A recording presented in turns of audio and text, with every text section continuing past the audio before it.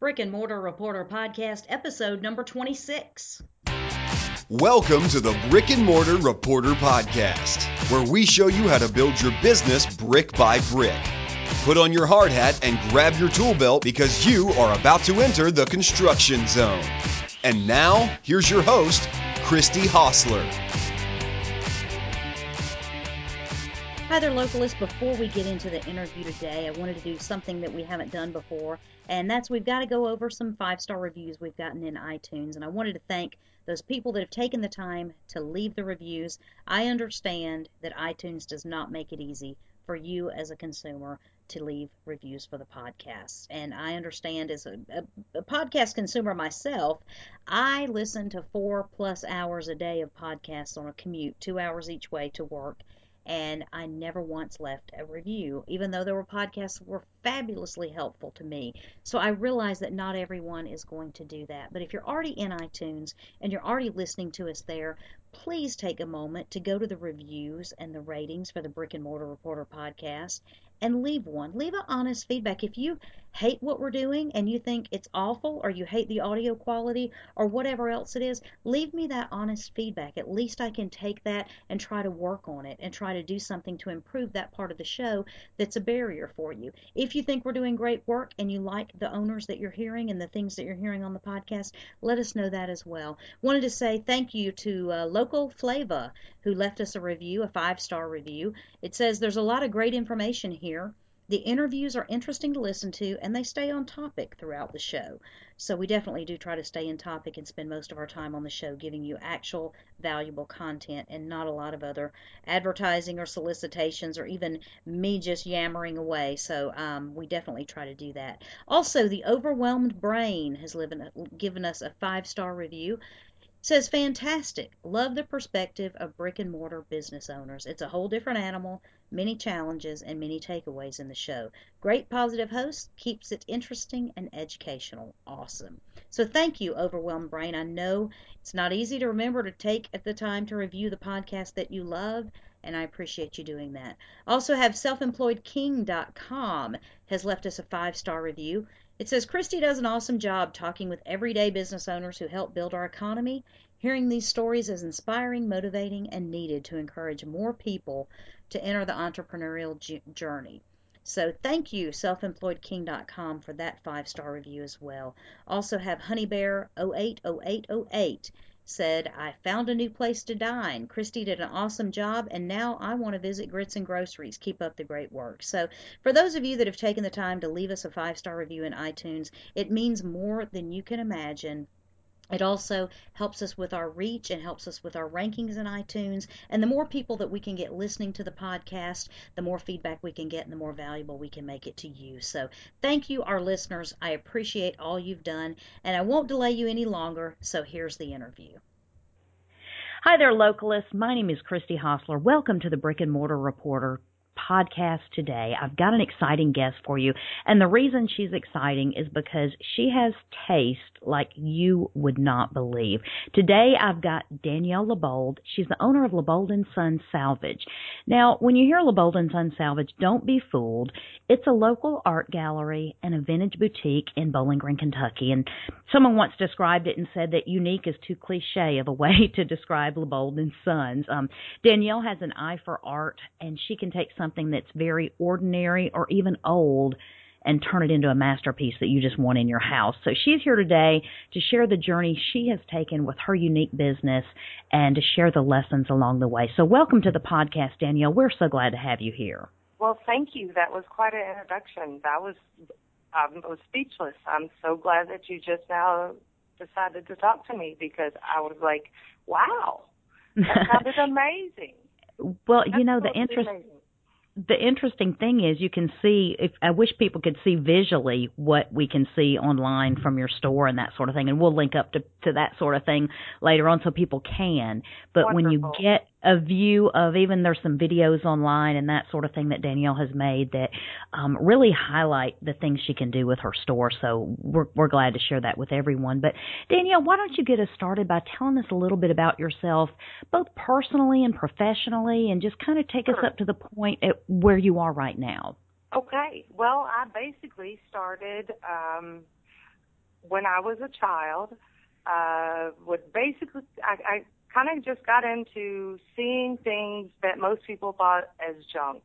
And I don't really recall ever going yard selling or anything like that, but it was mostly things that people had discarded that I would go knock on their door and say, excuse me, are you throwing this away? Things that would just be set on the curb.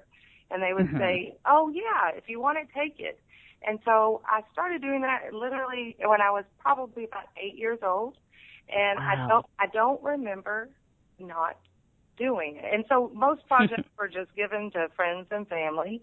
And if I saw an old television, I'd turn it into a dog bed. But I did that in the 80s wow. or in the early 90s. So I love seeing it on Pinterest now. But I've been doing those or making those dog beds. I could not see the old televisions in those wooden cabinets be destroyed. Yes. And there's not a really drop-off spot for them because Goodwill doesn't take them. So they were always sitting outside. And so I've made fish aquariums. I have turned them into centerpiece cabinets for, you know, really nice salons here in town. Wow. Bill, just they're like the focal point of the whole place is an old television that has gutted and painted inside with lighting put in it with little shelves, little retro shelves. But I've always thought of them as what other people think is trash is what I can kind of turn into something that it's a one of a kind and kind of one of the most talked about pieces in the store. So that just has always gotten me excited. I don't ever remember not doing it is what's so bad. So I've enjoyed it my whole life. But when I finally decided it's what I wanted to do for a living is when I've always been a bartender. I graduated Western with an interior design degree in 2000, moved to Louisville, and ended up in a kind of industrial type of job where I did corporate, and you just kind of lose your mojo. If every single client orders a 2x2 terracotta. So I literally lost my mind there and moved back home and started doing booths where I would just rent a section and just I've always collected mannequins for some reason. So if you ever ask where my booths were around town, I'll just say look for the ones with all the mannequins. And I've always just kept them better dressed than myself. But anyway, that's what started it. And then I just was in a bartending situation right next to an art gallery downtown, and I did some artwork in chalk, which I didn't really ever have an art class, but I did a disgruntled cat in knickers, just looking mad, like exactly what a cat would look like if you put clothes on them. So I was on my way to work to bartend, and I stopped in and spoke with the manager. She just happened to be a really great, cool person. I talked with her for a while, and I showed her a few of my sketches, and she asked if she could have some for the gallery. And I hit it as far as the local art scene because someone ended up buying a piece that was in the Parade of Homes. And I called town. We're a pretty small town, Bowling Green, Kentucky. I don't know, a cliquey kind of, someone sees something in Parade of Homes and someone wants it. So there was a more demand than I could get out there for a while. And then I realized that not every artist that's just way better than me doesn't get that just luck as far as luck. I mean, it was just really luck is what because there's so many talented artists, and we have a great art program at Western, which I did not attend, and so I get things that I'm like, you're kidding. You know, things I have people that use in their oil paintings, coffee grounds, and to get texture. You know, I just learned something. It's not just some people that paint. I also have just every type of artist you could possibly imagine. But anyway, I just had the luck of the draw, and I thought, it's not really fair that an art gallery gets half of your money. If you're an artist and they make 50%, they mark it at 50%, that's just fair. So in 2010, I opened a very small art gallery that was just 10% to cover my tax, basically. And that's kind of like what I did. And that's what I still do. But you have to sell a little bit of everything else in order to do that, to do it. But it's been the best thing I've ever done. I get some of the best artists in Nashville and in Bowling Green that get to bring their artwork in and get the fair price.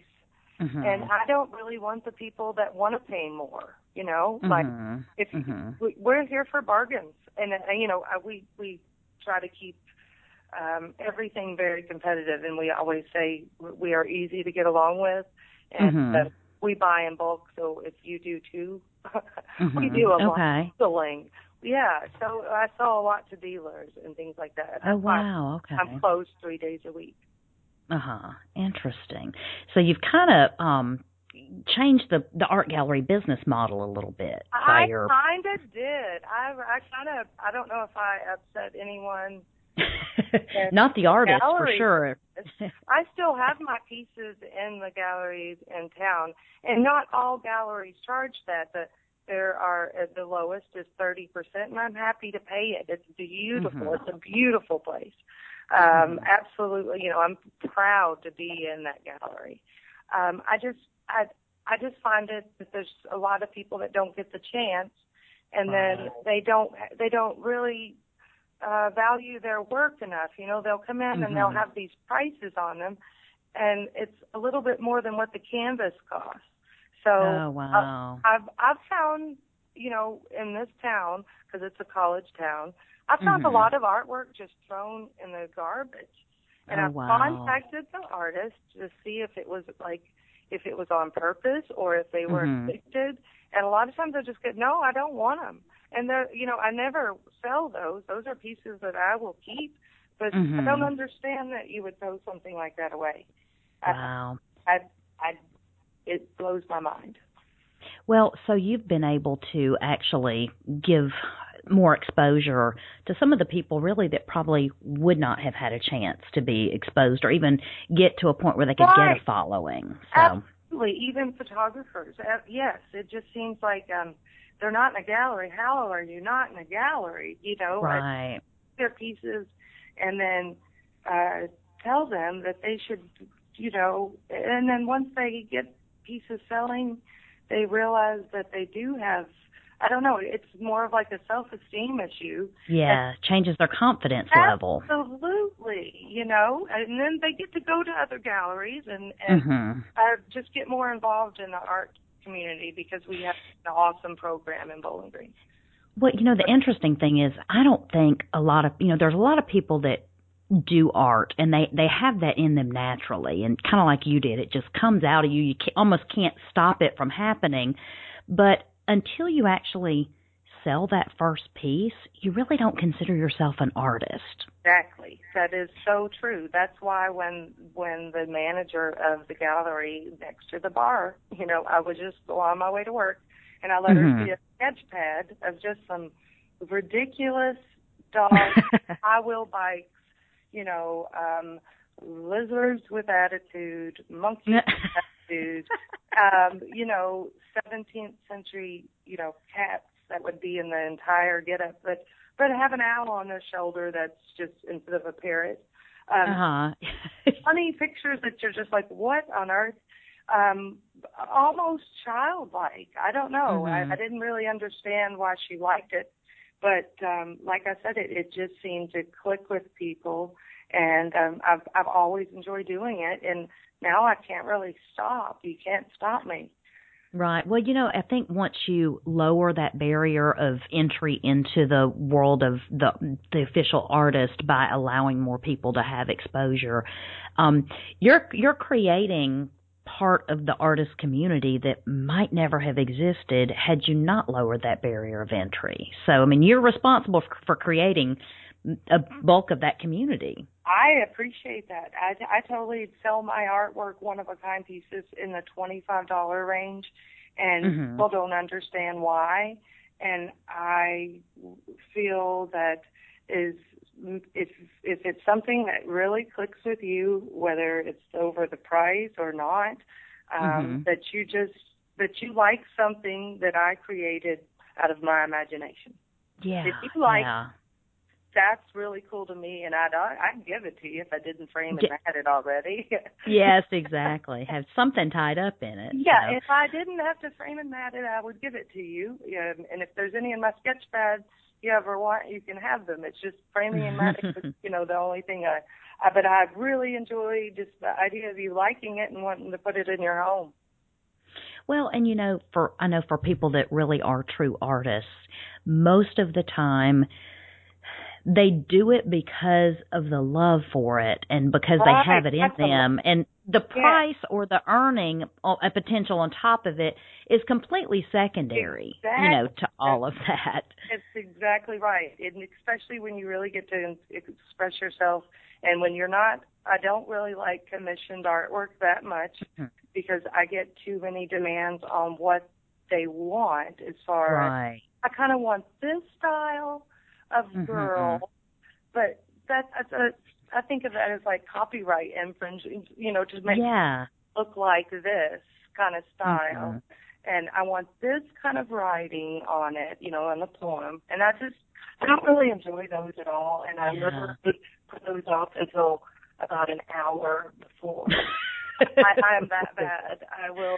That's hilarious. I sometimes I loathe them, so I'll procrastinate. And if I'm really in the mood and like really am excited about a piece that no one has made me do, I can spend hours and hours and hours, and it's a better piece.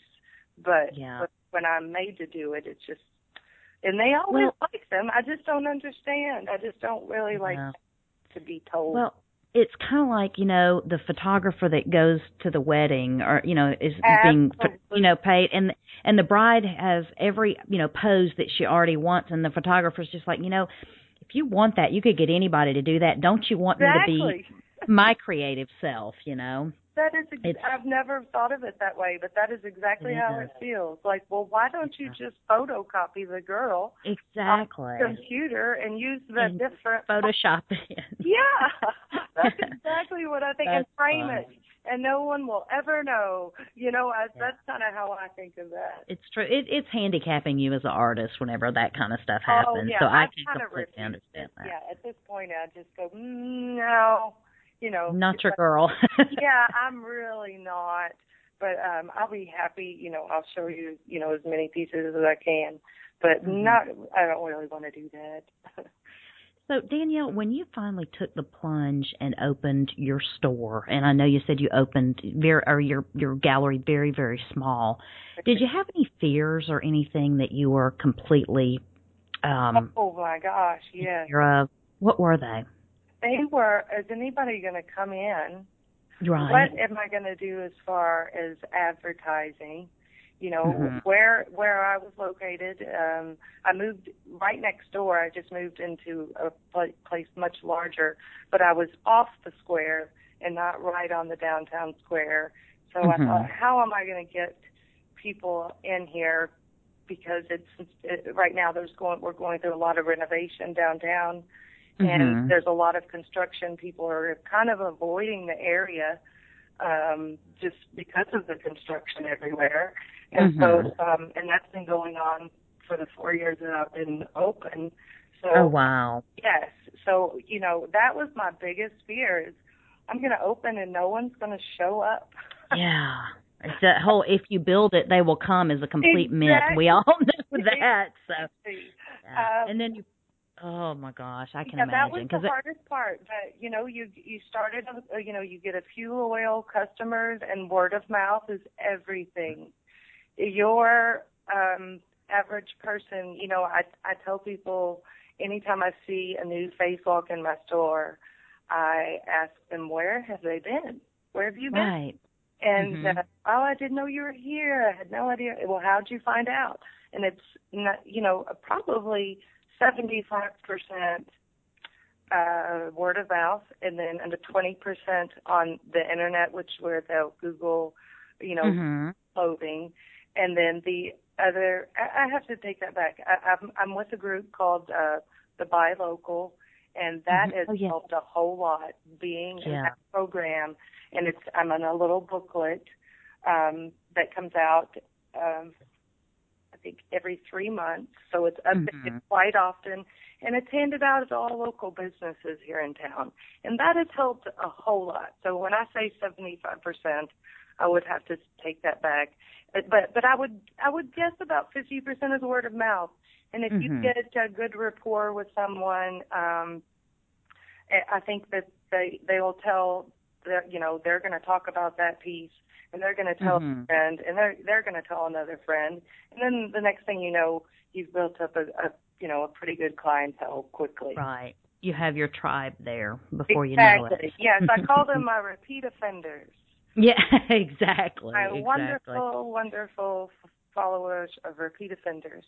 That's funny. Now, you mentioned the Buy Local Bowling Green, which is a great local organization. That's actually how I found you originally in the beginning, and I had seen your video that they had done and that sort of thing. Besides that organization, are there any other community or local resources that you found really helpful in either getting your business off the ground or getting word out about it? What else? Facebook. I hate to say it, but really, I don't have a website, so the only way for me to advertise new products coming in, and to be quite honest, I have worked many jobs where I've had to be on a computer, so that close them.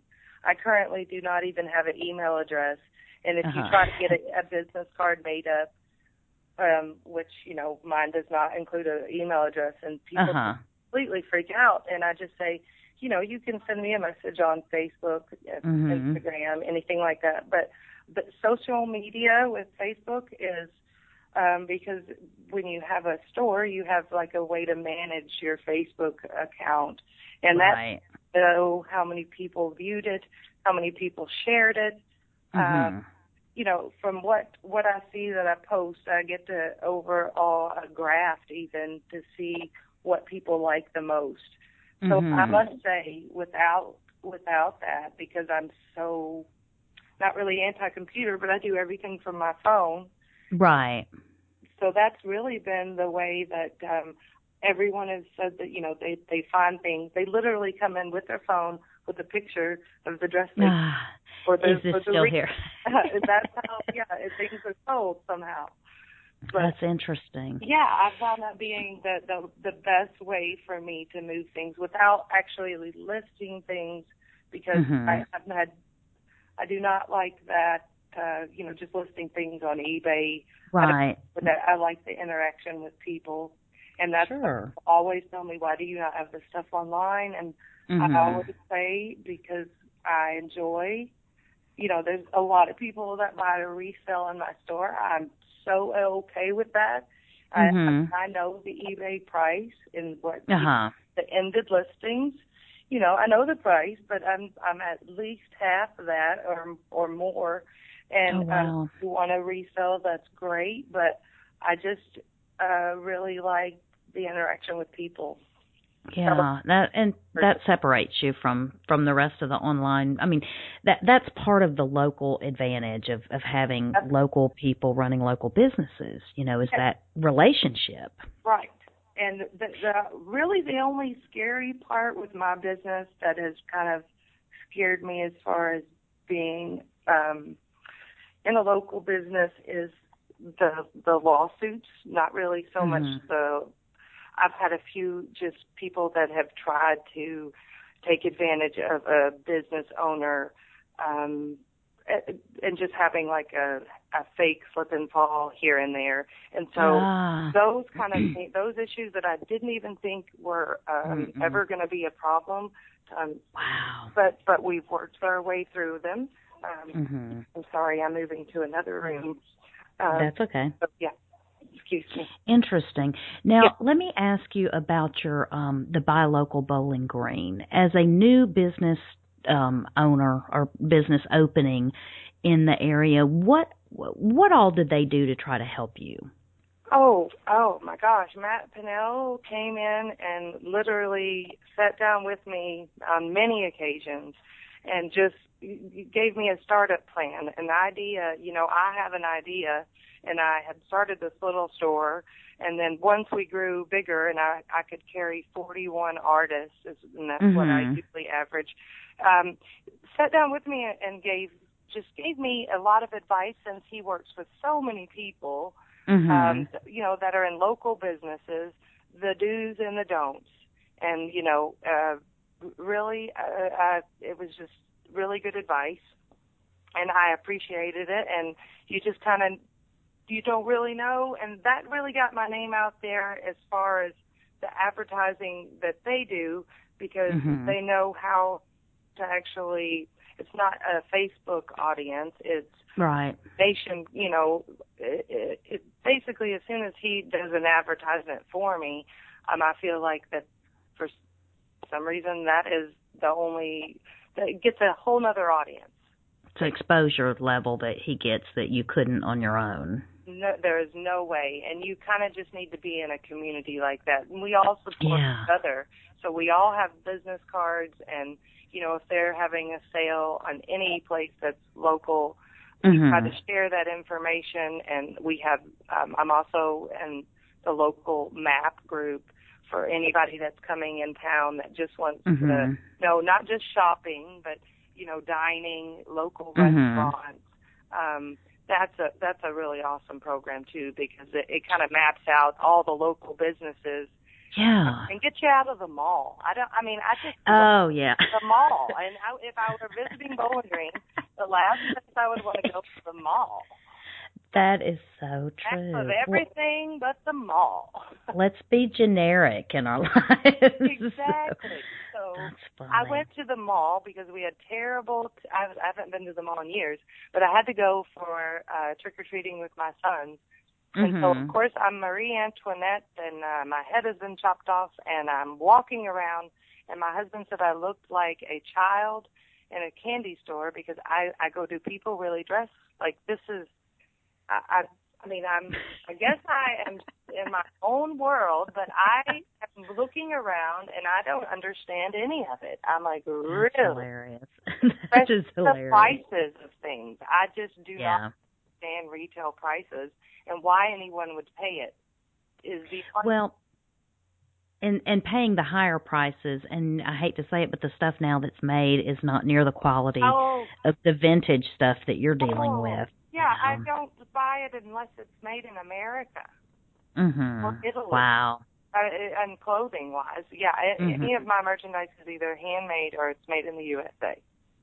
Wow, what a great thing. Yeah, I completely cleared out anything that is manufactured from China that's mass-produced. I can't do it. Yeah, and that's that's the thing. I think as long as there is a market for that, and if there are business owners like you that will hold the line on that, then you easily differentiate yourselves from the other businesses out there that are selling I call it the fake stuff. It's mass produced. It's not, there's no character, there's no charm to it, nothing unique about it. Right. You're going to have one, and your friends are going to have one in every color, and that's exactly how I feel, and I felt that way my whole life. Like that's something I felt my entire life, even as a child.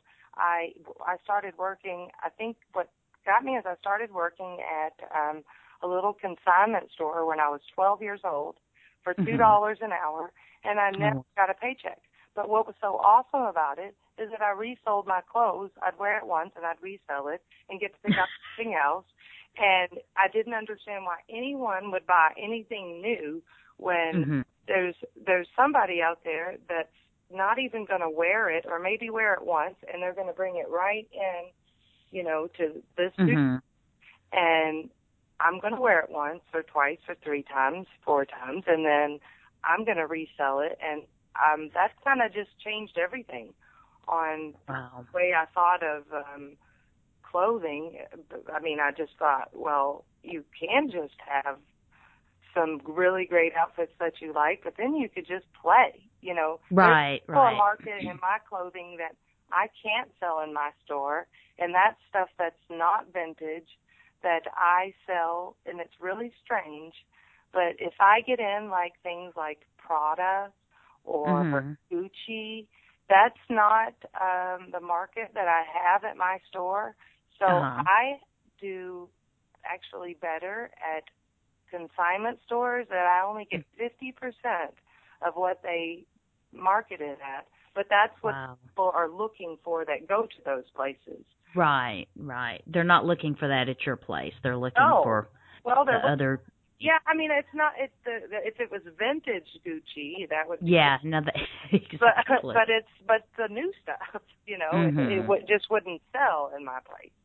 Yeah, and it's the same thing. I hate to say it. It seems like every big name designer for the mass marketed stuff, that they put in their stores, have all gone offshore with the making of everything, and the prices have not changed. If anything, they've gone up, and so you just think, wait a minute, you're devaluing your brand by doing that. Absolutely. So that is something that when the company Dooney and Burke even to change to Costa Rica, it plummeted, and as soon as they went back to USA, of course they went back to making money again. Absolutely. It's like, why would you be a USA product for 30 years or more, and then just think people aren't going to notice? Right. We're not going to pay attention to the label. And absolutely. That is when I do a lot of trading at my store, so ladies know to bring in the vintage, and the first thing I do of course, I love handmaids, but if it's not handmade, I'm a tag reader, and I'm not looking for the name. I'm just looking where it's made. It's so funny. I'm just looking where it's made first, and then I look at the garment, because if it's made in China, I don't buy it. You already know. I will not buy it. There's no way. There's absolutely. Well, that's an excellent standard to have. I'm glad to know that there are people that are doing that, and so many of the local business owners that I talk to, whether they're in brand new retail or other avenues, have that same philosophy. They want local first, and then they'll settle for regional, but the very bare minimum is made in USA. So there is so few things left, and they're so good of products that are. The craftsmanship of Made in America furniture that I sell in my store is so much better. And this is what I think of when I think of China wood, is, when you see the donation piles at Goodwill when they're pallets and they're been squished together. We are actually we consume so much. We do. That they take that and they send it to China. China grinds up all our excess goods, and then they make our furniture to sell it back to us, made out of that ground up clothing and shoes that we. So when you look at a piece of furniture that's made in China, I can't help but think of dirty socks. Round up with a bunch of rubber soles of my old sneakers. Shoes, That's the inside, and then there's just a thin veneer that's going to come off within the first spill of Kool-Aid by my children. Right. And swell up, and that's what people want in their homes. But no. Well, we've become a disposable society. We don't value anything because nothing's made to last anymore, and you can't get it if you try. And so we think, well, everything is disposable, or even if something breaks around the house, you think, it's just as cheap to get it new, to replace it. And no one fixes things anymore. So I think I love the fact that you repurpose so much and give it a new life, and it may be a completely different object when you're done with it, but I love that it's keeping those things out of the landfills and it's repurposing them so that they can actually have a place in somebody's home or in their space and, create a different environment. So I love that. Now, Danielle, we don't generally like to focus a lot on the negative, but I think that maybe you've had some failures or lessons along the way that maybe you could share with other business owners that might help them avoid some of the same pitfalls that maybe you've had. So can you think of any things, any failure come to mind whenever we talk about things you could learn from? Yes. I really had the most problems with credit card companies. Okay. They just send people to your store and they ask, to speak with the owner. These are very, I say intelligent people that are talking to you and they're promising you low rates. They're going to beat your bank prices and they're going to do this. And then what I have learned in 2 situations, it's happened to me twice, is those people work for about a day there. They get their commission, and they had, with both times that I have switched, the first thing I tell people is to never believe anything a sales rep with a credit card company says, and that has been just so major in my life, because I had a gentleman walk in. He sold me what I thought. Well, he walked out with the equipment because he couldn't get it working. But I gave a total stranger all my personal information, like from my social security number. I mean, when I look back on it and I tell the story, it sounds crazy. But you talk you talk to their boss on the phone. You confirm the rates on the credit card. They tell you that and it's in the contract, that they will buy out any contract that you're in. On this particular occasion, he couldn't get the equipment to work, so he walked out of the store with the equipment, and I had a little contract that had his name where he had signed it saying he took it. Well, that doesn't matter. Anything that's added to a contract, I just tell people, really read your contracts. Since that was added, it doesn't matter. So that equipment never was returned. So I have a gentleman that knew how to tap into the system, and really he pulled out a lot of money out of my account. And that's just something with credit card companies that I just say, either go with a local bank, or what I've really enjoyed the most and I've used for the last 6 months is the eSquare Trade. That on a tablet, and most local businesses use them because it's just a simple rate. It's it's portable. If you set up on the Square for Second Saturday selling your artwork, I can totally take my Square app and use. I can even have you sign my phone if I it's just a simple way to do it, and there's no contracts. There's no contracts, and it's a 2.75%. And trust me, there's just been a lot of heartache over the credit card. Every business I've just had. In every local business that I talk to, it's not just me that has just some of the same issues, because they promise you the moon and then they don't even work any longer, and then you have identity theft, and it happens to a lot of people that I talk to. So it's not just me. No, it's not. And but Danielle, it's only been in the last couple of years that credit card processing has become easy. I mean, once Square came out with the card reader that hooks into the tablet or smartphone, then it created a lot of other, people realizing that, wait a minute, we should be doing this, because this is every business owner's nightmare, and there's a market here. Right. And so if all you ever did was try 5 years ago to get credit card processing in your company, you would still be stuck with a headache and a nightmare. Yes.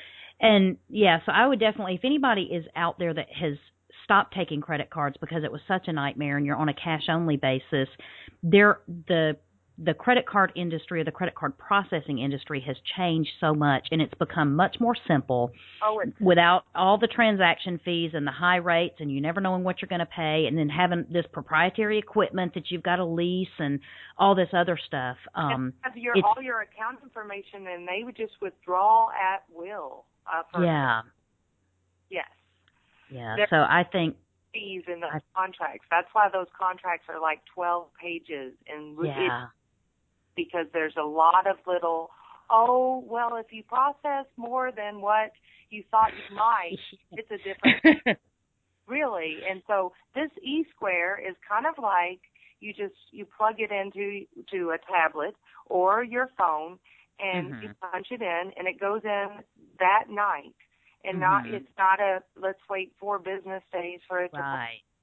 It's been the last 6 months with it. It's been and it's so simple, and everyone uses it. So I've never had anyone, and it's safer than the credit card machine because it encrypts the numbers immediately. Absolutely. So you cannot go back into any account like you could with a credit card machine. Like say you added a tip, if you have access to go back into that account. There's no way to do that with eSquare.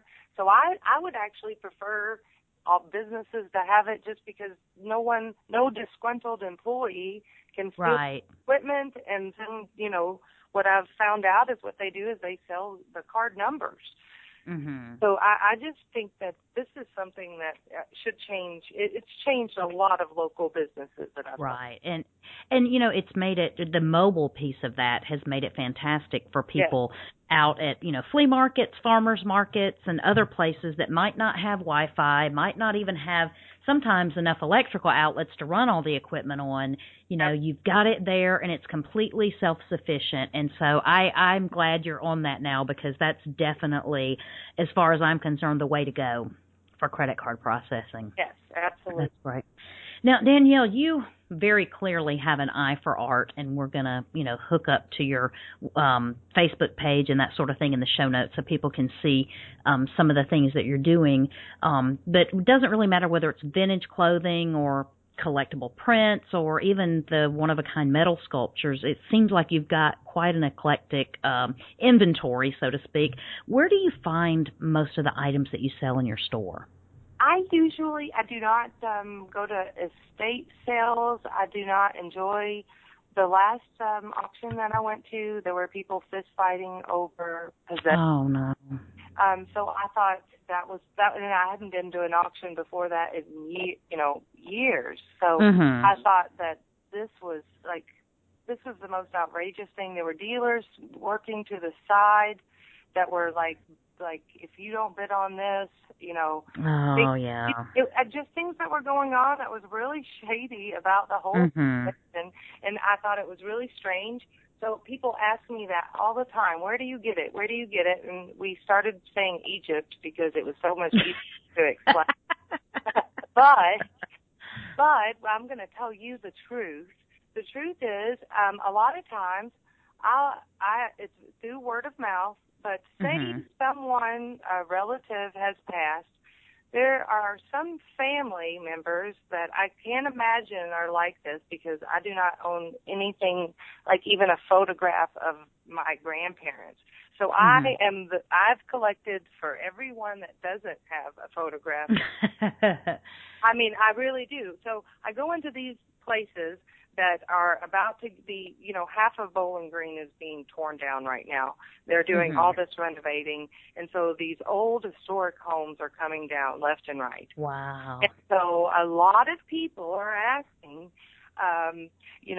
once people have been, taken out of the home, not taken out, but, moved out, there's mantles that, are solid cherry. Right. And I can't let that get demolished. I mean, I can look at it like I'm saving something, whether I have the money or not, even if I have to do, store credit to a mantle, I'll do it.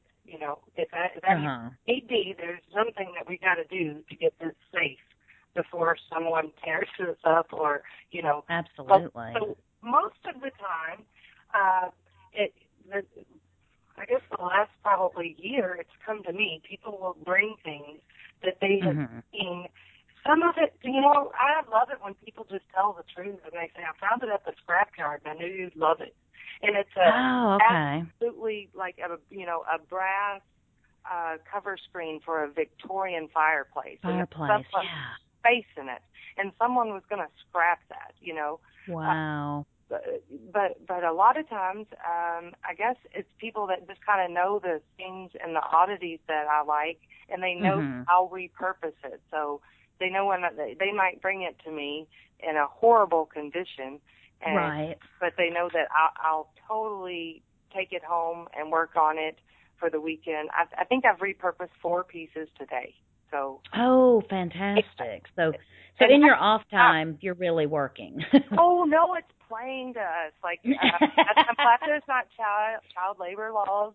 Right. I have a 5 and 7-year-old that were totally helping me varnish stain some furniture tonight, and enjoyed it. And we actually painted some other pieces of furniture today, which I really do not like the new style of having to paint furniture. I put signs on certain pieces of furniture in my store explaining that this is bird's eye maple. I will not paint it. I don't care how much, that I don't understand this paint. I just know that in a few years you're going to change your mind, and you wish you didn't have that turquoise dresser. Right. I mean, I love them now, but I just know that you'll be an interior decorator I graduated, I guess, in 2000. For 14 years, I have not. I've seen things come and go, and I've had to go through 10 years ago where I had to take all the paint off. Yes. And I don't want to have to do it now that they put the primer in it, and it's going to be a lot of hard work. But absolutely. But I still do it. Is what's so sad. I will keep it, and it'll stay in the store. Anything that stays in the store, longer than a month or two, I'll take it home, paint it, and it sells the next day. And unbelievable. I know. Like you can't always do what you want. You have to do what everyone else wants. That's something else I learned, that it might not be, in most cases, everything is my style except for painted furniture. I loathe having to paint it because I don't like painting solid wood. I don't understand why people want solid wood painted, but I'll do it because you really want me to. Yeah, exactly. Well, that's good that you've gotten to the point where people are coming to you with things, because I know that it cuts down the treasure hunt, so to speak, and gives you the ability to process more and get more in your store. That's not all what I like, though. I've lost my mojo again by... Yeah. So I got to go to a house that was about to be demolished last week, and I don't think I had been in a home where I could really go picking several months. So, I lost time. All time went away.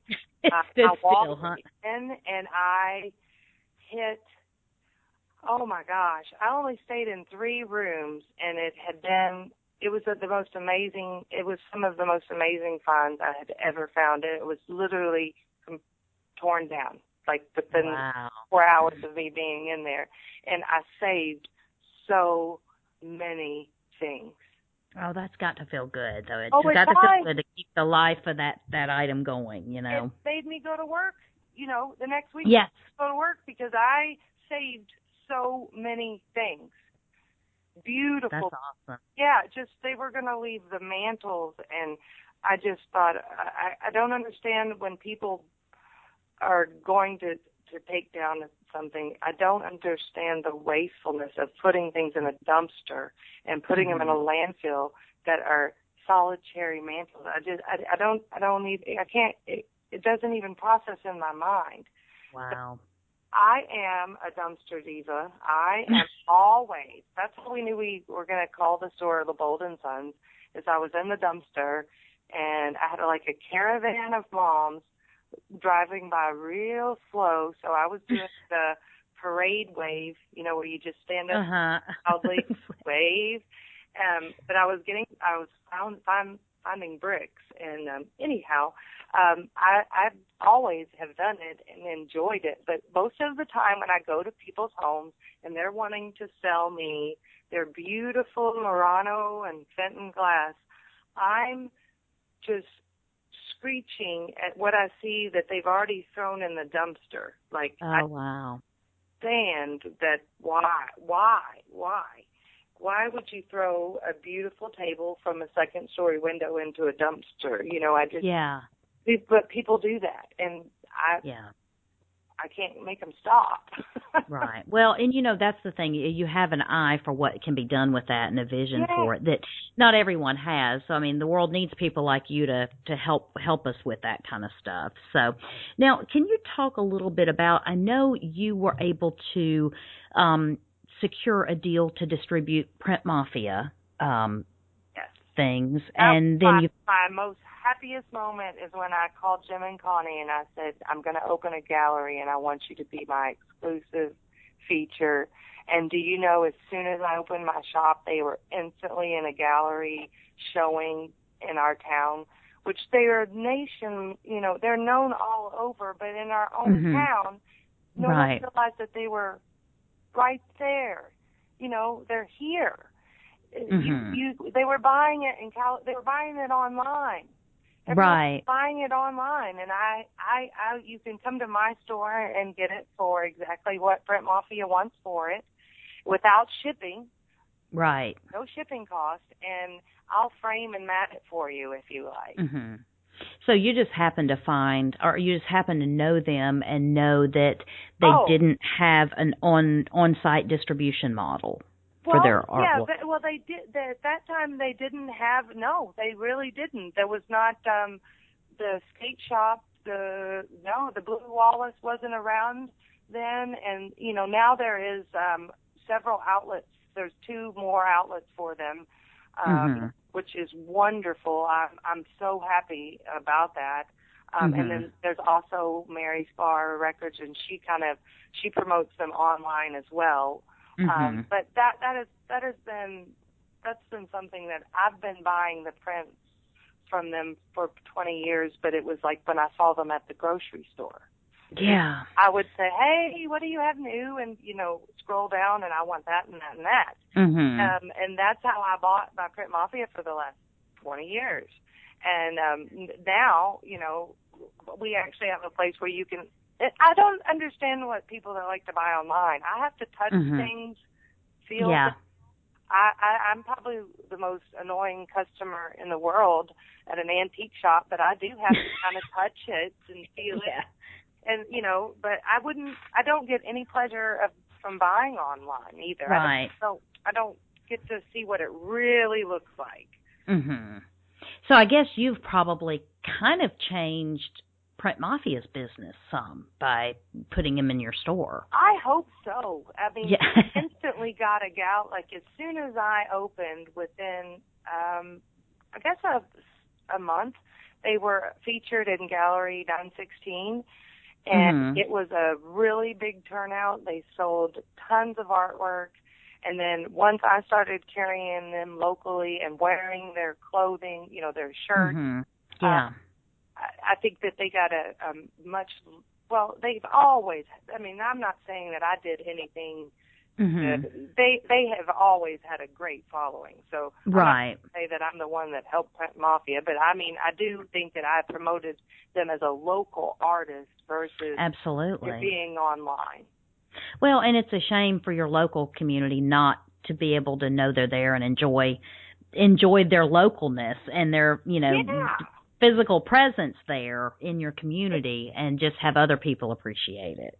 Right. So I just devoted just a huge area of the store to them because I think that their artwork is just so amazing and so unique that everybody needs to know that talent is being done here in town. Oh, yeah, that's definitely a feather in the Bowling Green cap there as far as the local art world. So now I know that you have had to be creative with what type of marketing efforts that you've had to do with your store when you open up, from trying to figure out, what your advertising budget is or figure out where to put any effort or time. So what strategies are you currently using that are working for LeBold & Sons? Oh, my gosh, I would have to say, and I've said it before, but Facebook is where I have done all my marketing. I have never really built a website for the store. I have one in construction right now, but I am if it can't be done from my phone, I'm probably not going to do it. And so Facebook is where if I get a new project, everything that I painted or upholstered for the day or any projects or any dress that I saw that needed to go on a mannequin and take pictures of, or outfits. I just I posted them on Facebook, and then people will come in Wednesday with the picture. It's really funny. That is awesome. This dress, or I want this stool, I want this chair, and I just think that's funny. But that's how it sells. Yeah, but you know what? I was going to say that gets people coming in. You know exactly the result of your marketing whenever you're using Facebook, and they come in with the picture of the page. You know that your efforts are paying off when you see that time and time and time again. So, and you know then that it's worthwhile to continue engaging your customers on Facebook. So, and I enjoy it very much. It's something that you get kind of what I call it is like first dibs for all the people, the local people that, instead of, I don't mind, like I said, with dealers, but, it's like first dibs on things. Like I'm calling that dress for $20. Right. So that handmade dress is only $20. I get it. Because I said get down here fast. Yeah, I said first, you would just message me that, hey, Danielle, that's mine.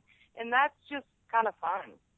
Yeah, it is. Because then you also create buzz that way, which is great user engagement. So lots of friendship. I mean, I have really created a lot of really great people. I haven't created anybody. I said I created people. I have had a ton of people that by having the shop, I've found such unique people that I had no idea had this talent, and I've finally decided that I kind of enjoy doing set design, and we've been a lot of that upstairs, and having bands come in and do either photo shoots, and we've done a few music videos and things. Oh, cool. I have really, really enjoyed doing set design. So at 37, I've decided what I want to be when I grow up. Well, and it's a great use of your space too. Yeah, it really is. Upstairs there just was an old hotel from 1890s, and all the rooms are different, and so I just kind of put different decades together. I have a 50s room and then a lot of Victorian rooms. And I have a lot of people that just come up there and do photo shoots and things like that. But it's a really great creative space to work. And it's just really turned all the photojournalists use that area for free anytime they like to shoot and have some of the best pieces come out of just the different atmosphere of it up there. So that's a really cool idea. It really neat. Yeah, and it's just a different take on what you can do with your space. So I like that you've kind of thought outside the box and created something that's completely different than your retail establishment. So let me ask you this, because I know over the course of these last 4 years in owning a business, you've learned a lot, and you learned a lot about local businesses. But what do you think is the main lesson that you've learned through the process of growing LeBold & Sons? Oh, my goodness. My biggest lesson. Well, I was very naive in the beginning on a handshake and eye contact being everything, and you can't. And I have learned I do draw up contracts, because I'll let you borrow anything you want. If you are, Western students need some items for a shoot, I used to just always just handshake and smile, and that's it, eye contact, and it would be brought back. But I found out that people don't do that anymore. They kind of just looked at me funny and okay. But basically, I've changed the way I've done my business in the last 2 years, where it's not that I want any money. I'm just going to draw up a contract. And it's very simple. It just says that you will be bringing the items back, or there'll be a charge. Now, since I have done that, everything comes back. Unbelievable. Last winter, I think we lost last Christmas we lost all our mannequins' legs because I loaned out for the Christmas story and the Christmas parade all mannequin legs to make, and made leg lamps. Yeah. And I literally left every single one of my mannequins that had legs. They were made into lamps, and I didn't have anyone bring them back. So we have a lot just sitting around, and that's a lesson where I just thought, a handshake is worth, and that's something that you just learn. You got to kind of learn the hard way. But Yeah. I really think I can read people, and the people that you don't think would do that really do. And so something that just saves you, and people don't think anything about it, but they actually will bring things and return things, and it's kind of sad, but it's something that I did learn the hard way, and I just tell people that that's not how things are done. It's not like it used to be. Yeah, it's true, and it is a sad state that we're in, that we can't function that way, but you have to protect yourself and you have to protect your investments, otherwise you lose your business. So, now, Danielle, one of the things we do on this podcast, because we know that people that are listening might be people that haven't yet taken the plunge into owning a local business, and maybe they're looking for their niche and trying to figure out what the best local business for them to get into is. And so I think the best way to help people is to talk to other local business owners all over the country and to ask them what holes in the market they are finding. In other words, are there local products or services that you would love to be able to find locally, but you just can't find them? Oh, absolutely. Fresh fruit, vegetables that are at farmers market. I just had a gentleman that has a shop down the road that he makes all his furniture himself, and he just started a program where he'll actually deliver the fresh produce to you, and that helps so many people that can't get out in the winter time, or it's actually brought to you. That's something that was a business that he started, and I thought that was just such a wonderful idea. He could use that, and it's taken off. And it's good. I'm so glad that he did that, and it instantly was something. But there's all sorts of, local art. What I did, I think if there was someone in every town that would take the plunge and just say, I want to see some local art, and I'm not going to charge you an arm and a leg to sell. And I'm going to not just take certain names. I am going to, if I like it, I'll put it out. If I don't, I just say I'm sorry. But I just say I'm sorry. We don't have the space all the time. If you look at any of the pictures of the store, there's it's crowded, very packed. So, I don't, if I like it, I'll put it out there. And some people, I think I would go to any store in any city if I Googled like local art gallery, especially knowing that it's, I don't really want to say I'm nonprofit because I do 10%, but if you do your credit cards and your tax, that's 10%. So you're just not paying a crazy fee that galleries charge. But some people want to shop where there's only like less than 20 items in a store, and my own mom goes crazy. She can't come into my store just due to the fact that it's so crowded. Like, I didn't raise you like this. That's so funny.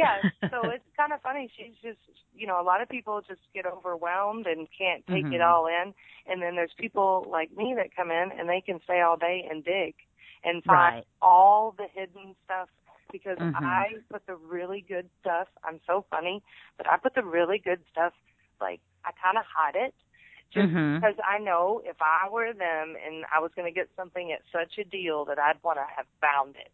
Like, like in the back of a shelf, but I had to reach down.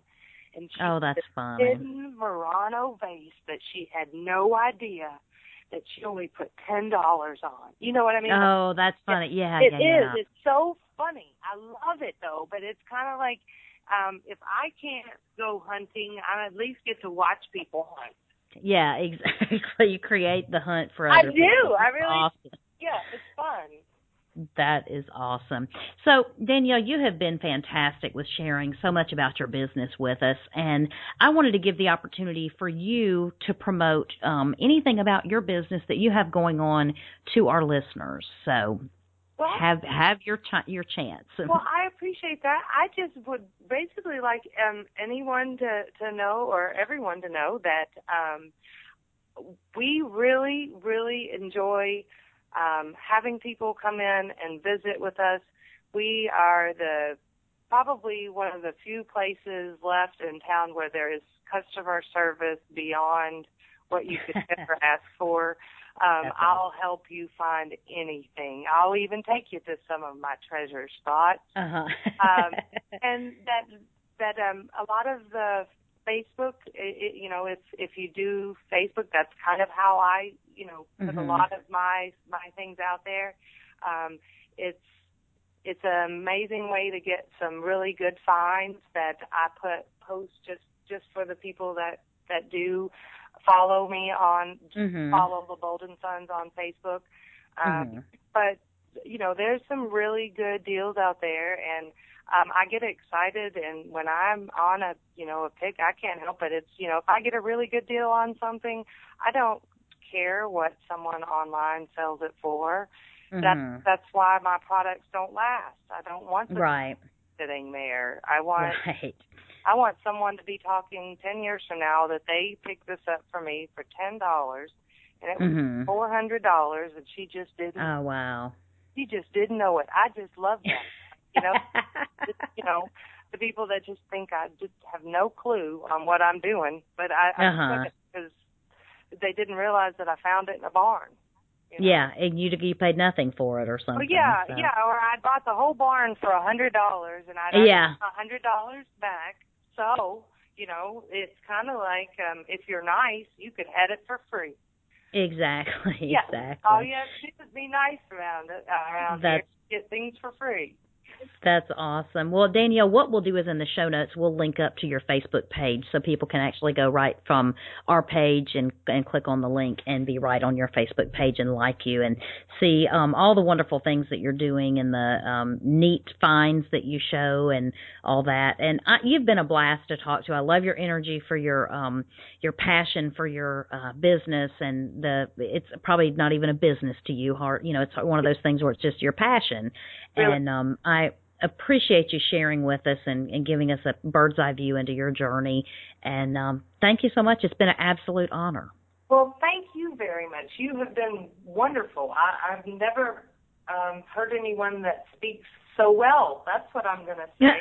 I feel like I have rambled on, and you've got a way with words. Let's say that. Well, I appreciate it. And Danielle, we'll look forward to seeing your website whenever it comes out. So I'll keep checking back on that, and whenever it does, I'll add it to our show notes link. Well, thank you so much. I appreciate you having me. It was an honor. Well, you're very welcome. We want to get the word out, and I can't thank you enough for your time tonight. Localist, I need your help. If you've appreciated this podcast today, I need you to go to iTunes, leave a rating, leave a review, tell us what you think about the podcast. It is so important for us to expand our reach to be able to have those iTunes ratings and reviews. That way, other people can find us much easier whenever they're looking for things about local brick and mortar businesses. So go to iTunes, leave us a review, leave us a rating. You cannot imagine how important it is to us. You can find show notes to everything we discussed in this podcast on our website. So go there.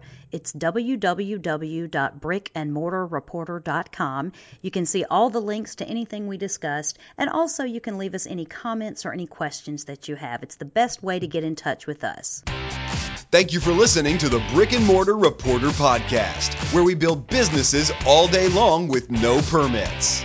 Remember, local businesses are the backbone of our economy. So, whenever you have the opportunity, choose local.